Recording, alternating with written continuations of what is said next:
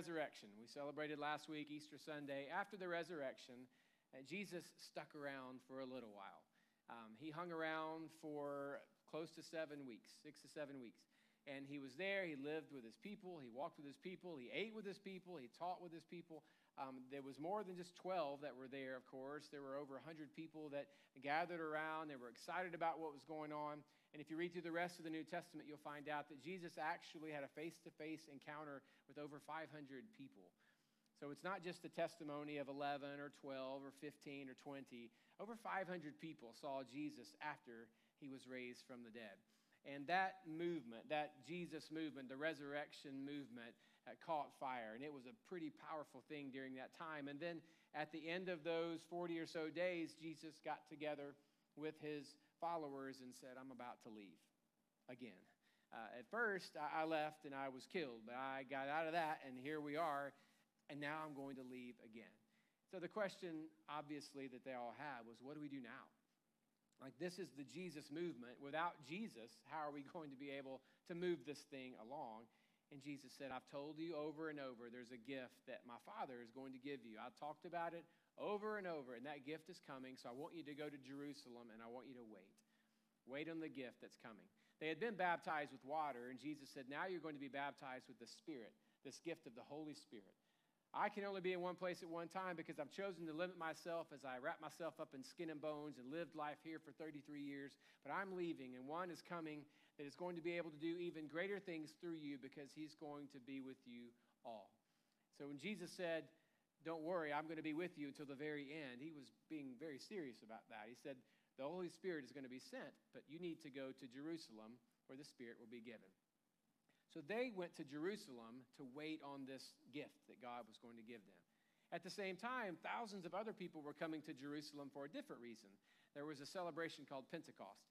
And every time we turn around, we open the story of God, it looks like they're celebrating again. They partied a lot. So when you see inflatables walking out going, what's the deal? Listen, it's biblical. A lot of celebrating, a lot of partying went on with the people. It was gathered around certainly a holy moment that God had struck in their lives, but there was a lot of celebrating. Well, the people are coming to celebrate this thing called Pentecost. The first harvest doesn't mean a whole lot to us right now, but it was really important to the Jewish people, and they had been observing this for thousands of years. Well, thousands of people were coming to celebrate this from all different walks of life. You say, wait a minute, it's a Jewish thing. The Jewish people are mostly there in Jerusalem. Why would anyone who is from a non-Jewish province or territory come to celebrate Pentecost in Jerusalem? Well, there were a lot of Jewish people that had been scattered out 700 years earlier when the exile happened, when another country came in and dominated Israel and Judah and took away their people. Even when they were able to come back, many of them chose to stay. They just said, I'll stay here. I'm going to live a life here. I'll find someone to marry, and I'll have a home and a family, and I'll just live here. So they held on to their faith, but they lost their language and they lost their customs. And they, after generation, they've just passed down words and stories, but they didn't really have a place to be able to worship in the way that those who were in Jerusalem did. But during Pentecost, during Passover, those other celebrations, they would come in. So thousands of people coming from all walks of life are coming in to celebrate together. Well, they show up at this one spot at this one particular time. In Acts chapter 2, verse 1, it says, when the day of Pentecost had come, they were all together in one place, and suddenly a noise like a violent rushing wind came from heaven, and it filled the whole house where they were sitting. Now, not all the thousands of people, by the way. This was the followers of Jesus waiting on the gift. And tongues that looked like fire appeared to them, distributing themselves, and a tongue rested on each one of them. And they were all filled with the Holy Spirit and began to speak with different tongues as the Spirit was giving them the ability to speak out. So a couple of pretty wild things happening here. One, the ground began to shake. Things are happening. It's like a tornado of worship going through the room. And when the tornado of worship went through the room, what looked like flames of fire rested on each one. Now, it wasn't most likely a torch kind of fire. Otherwise, their hair would have burned up and there would have been a mess everywhere. But what looked like, it says, tongues of fire. Now, why I want to bring that out is simply this. In the Old Testament, we've gone through the story of God in the Old Testament before. Every time God's presence was presented in a place, whether it's with the Ark of the Covenant or whether in the tabernacle, a place of worship, or when God was appearing to Moses on Mount Sinai and said, here are the 10 Commandments, there was a fire that symbolized the presence of God. So the people could look and say, God's presence is over there. Let's go to where God's presence is. So they were able to follow God's presence by looking at the fire. And here on this day, when they received this gift, it says it rested on each one of them. In other words, God was saying, listen, there was a time when my presence was here and you had to come to me. But I've come to you in the form of Jesus. And yes, he's gone, but I am now about to create temples in all of your hearts. Every one of you who believe, you now have my presence in you. You're not looking at other people, looking for the fire, looking for a place to go to arrive at me. You are actually going to be able to house my spirit just as you are. So incredibly significant for them, and that's why it says it was above each one. But then also you've got this thing where they start talking in languages they should not have already known. Well, you've got the commotion, you've got the torn attic experience, and the people on the outside from all these other countries are hearing the commotion. It catches their attention, and in this room where everybody's worshiping, they hear their own languages being spoken, and they're confused. Like, how are they speaking our language? Here at our campus at 10 a.m. on Sundays at the room up on the hill behind me, and then at 1 p.m. in this room, there's a Korean church family that meets and worships, and they don't do anything in English when they meet to worship. And imagine coming in at 1 o'clock, you overslept, and you thought it was a service that this one is, and you sat in the back, and all you heard was Korean language being spoken and worshiped and sung, and then there's a movement, windows are rattling and shaking, and immediately you're able to understand exactly what's being said. I mean, that's weird. It kind of weird you out. Has something happened to them? Does something happen to me? What is going on? So the people were trying to process what had happened, and many of the skeptics said, listen, they're just drunk. I know it's early in the morning, but they've been drinking too much, which doesn't really make sense. Because when was the last time you were around someone who drank and got smarter? Like, when did that happen? Like, I'm making poor decisions, and now I'm learning languages. Like, that usually doesn't happen. If anything, you go the other way. You make worse decisions. So the crowd was like, that's not happening. And I love the way Peter, in a moment, he steps up, and his response was, it's 9 a.m. No one gets drunk at 9 a.m. Well, but no one gets drunk at 9 a.m. So he's looking around saying, this is not happening. What is really going on? So Peter stands up, he expresses that, then he says, listen, there was a prophet named Joel that all of you are familiar with who follow God, and he talked about a time when God would pour out his spirit on people, and this is happening now. He said, and furthermore, before Joel, King David wrote songs, and many of those songs pointed to what happened just recently. Many of the prophecies in his songs were fulfilled in the person of Jesus, and you killed him, but we've seen him. He's alive. And all this is happening because of the resurrected power of Jesus. So he's preaching to the crowds, the masses that have come around now to figure out what's going on. And in chapter 2, verse 37, after he's preached, it says, now when they heard this, they were pierced to the heart, and they said to Peter and the rest of the apostles, brothers, what are we to do? And Peter said to them, repent, and each of you be baptized in the name of Jesus Christ for the forgiveness of your sins, and you will receive the gift of the Holy Spirit. For the promise is for you and for your children and for all who are far away, as many as the Lord our God will call to himself. And with many other words, he solemnly testified and kept on urging them, saying, be saved from this perverse generation. So then those who had received his word were baptized, and that day there were added about 3,000 souls. So there, in that moment, is the birth of the church. It wasn't years later, people saying, I'm bored on Sundays, what can we do? It wasn't years later, people saying, I don't feel like anyone respects us and our beliefs. Let's band together. Let's make something official. Let's organize ourselves, and then we'll be legitimate. No, none of that. It was this day when God poured out his Spirit on his followers. Peter preached, and 3,000 people said, I am all in with that. I don't get it all. I don't understand it all. But what I do understand, I accept. I'm putting my trust there. And that was the birth of the church. And it's important for us as we move forward to get this. So what started the church? One, people who believed. They didn't all understand the same things because they all didn't have the same background. Some of them grew up in a house where all these prophecies were talked about, by some wise person, a mom or dad or grandparent, whatever it was, and they knew it. Others knew a little bit. Some of them perhaps just saw Jesus and said, if that's God's mercy and love, I want that. Others had heard stories and were living thousands of miles away, or hundreds of miles away at least, if not thousands, and they had come in and said, okay, I now believe. So they all had different understandings, but they chose to believe. So they believed. Secondly, they had been baptized. Peter said, repent, be baptized, you'll receive the Spirit. So they had said, resurrection power is happening, and I want to give a picture of that. I'm not ashamed of it. I want to be raised up out of that water just as Jesus was raised up from that dead. I want to be cleansed. I want to be new again. I want people to know that. And so they were baptized. And then third, they were filled. That was it. He said, repent, baptize, you'll receive the Holy Spirit. So they believed, they were baptized, and they were filled with the Spirit. That was the beginning of the church.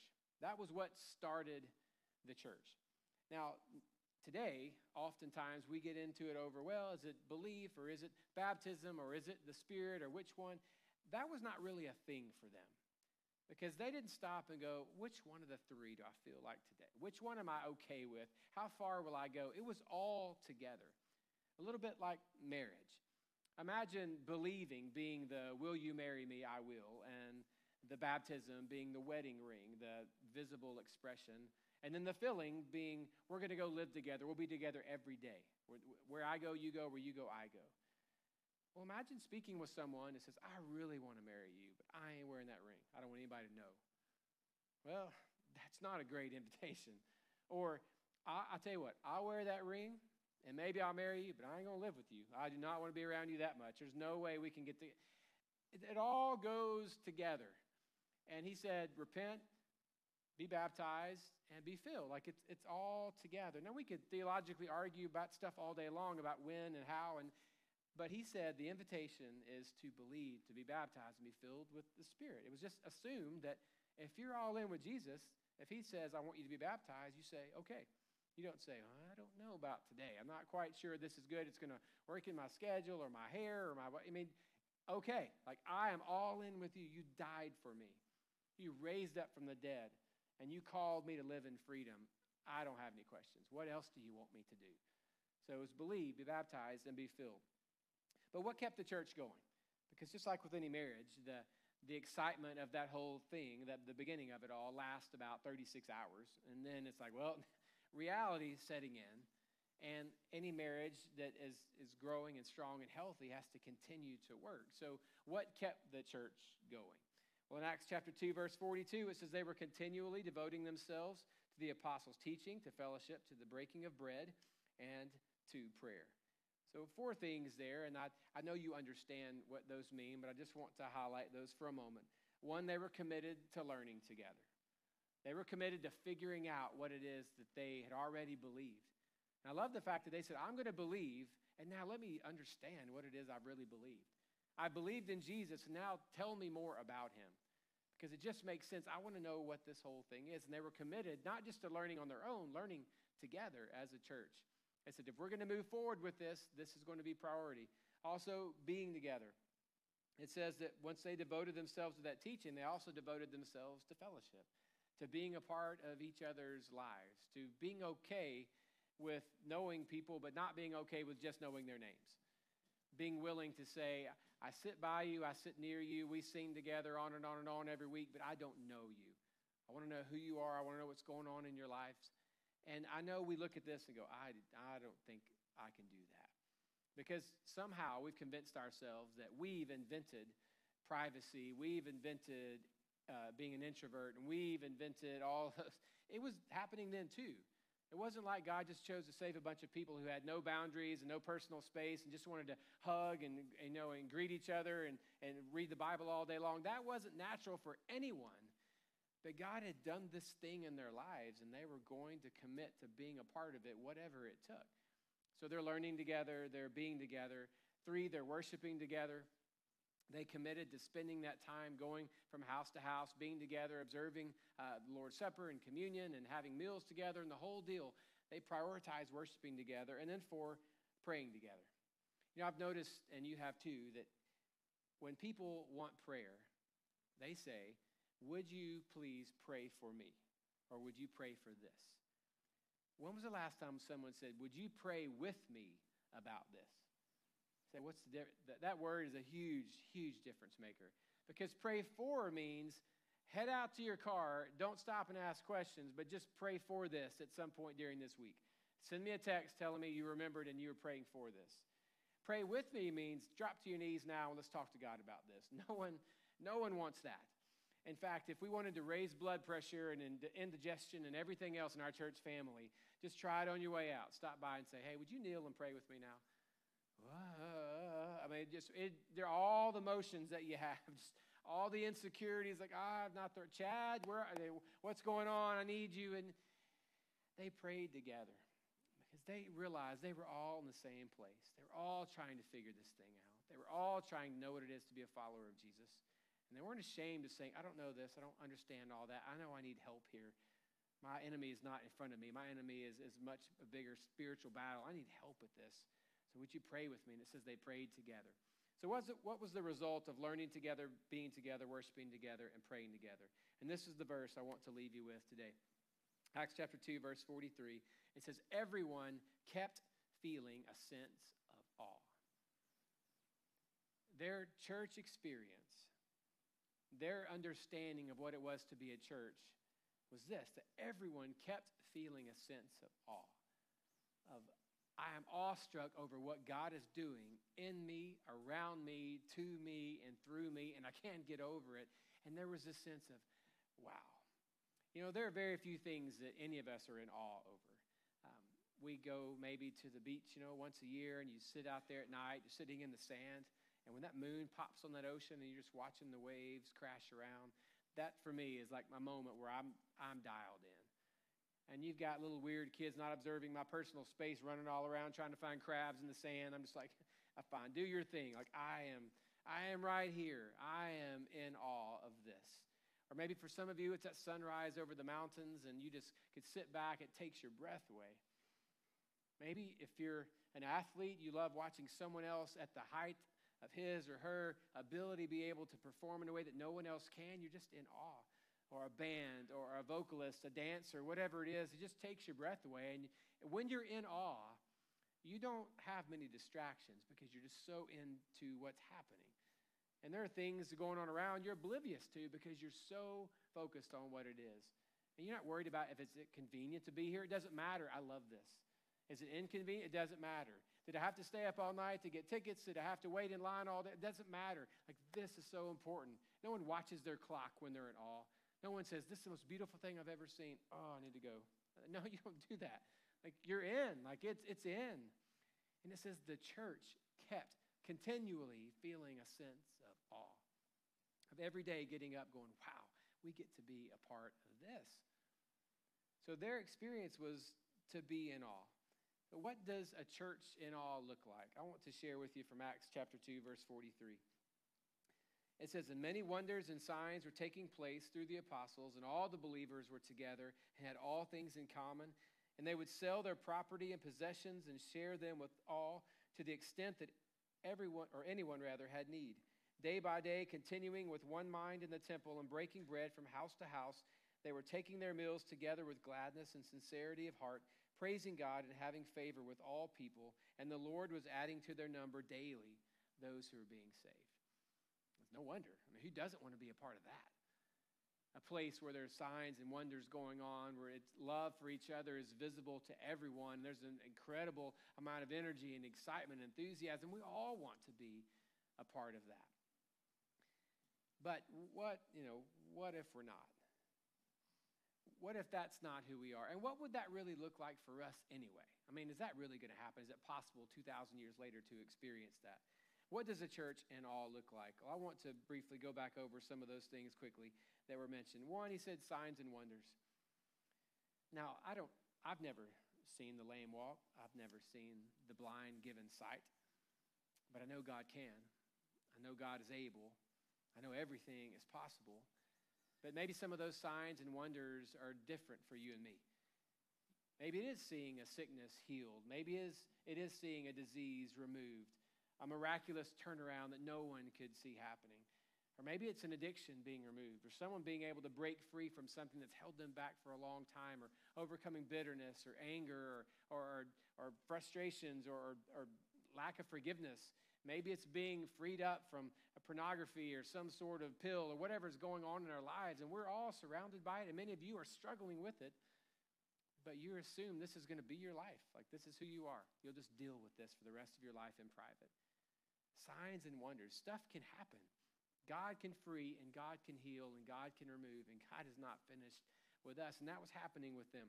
Also, sharing and sacrificing. I think that was Pentecost. Just happened. Does that sound? Sharing and what was happening all around. They were loving and caring for each other, meeting each other's needs.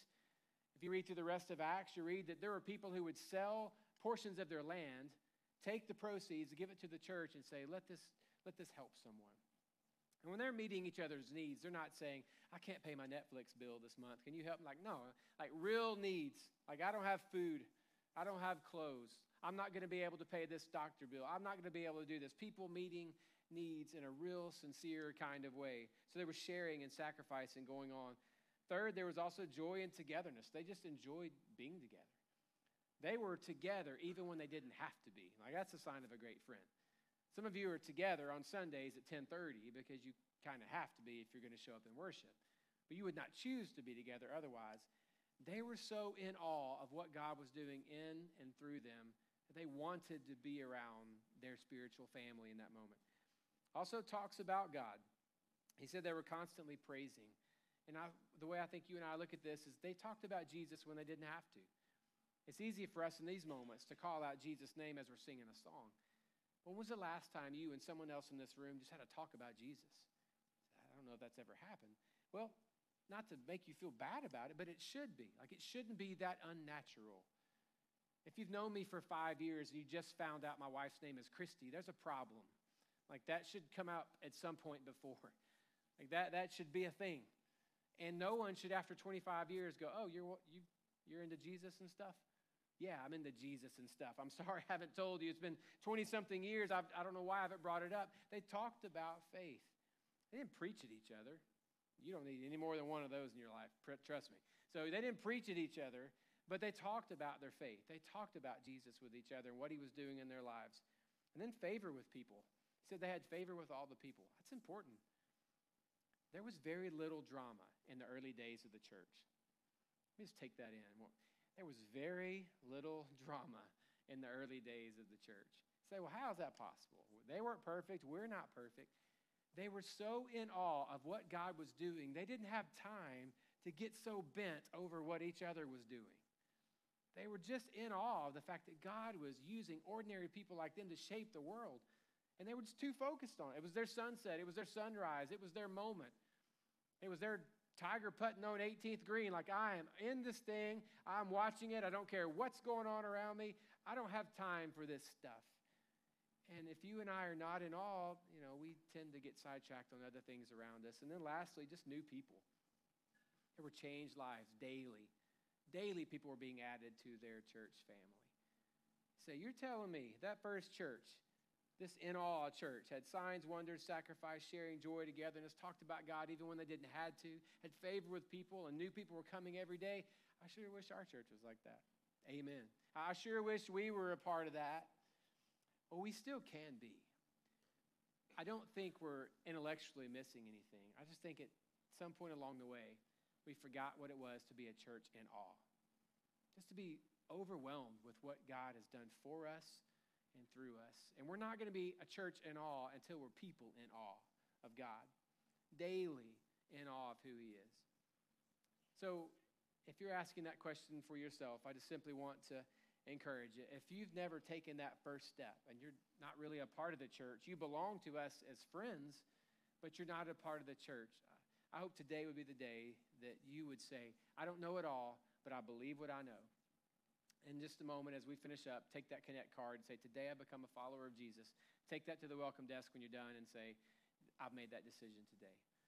Or you've believed, but you've not been baptized, and you're ready to do that, same thing. Just fill that thing out, take it in, and say, I'm ready. I'm not waiting around anymore. I'm not ashamed of my ring. I belong to Jesus. I'm doing this thing. And maybe you're stuck on the Spirit part going, I don't know if I'm filled with the Spirit. I guess I am. But the way I live and the way I struggle with temptation, I'm not really sure I've got a whole lot of power here. Listen, it's not that complicated. You just stop where you are and pray and say, God, I think you're all in me, all over me, and all through me. But if there's any part of me that you don't possess, like, come on in. Fill me up to overflowing. Because if I've been resistant, I resist no more. Fill me up. And that's something God's definitely going to respond to. He says, repent, believe, be baptized. That's the beginning of the church.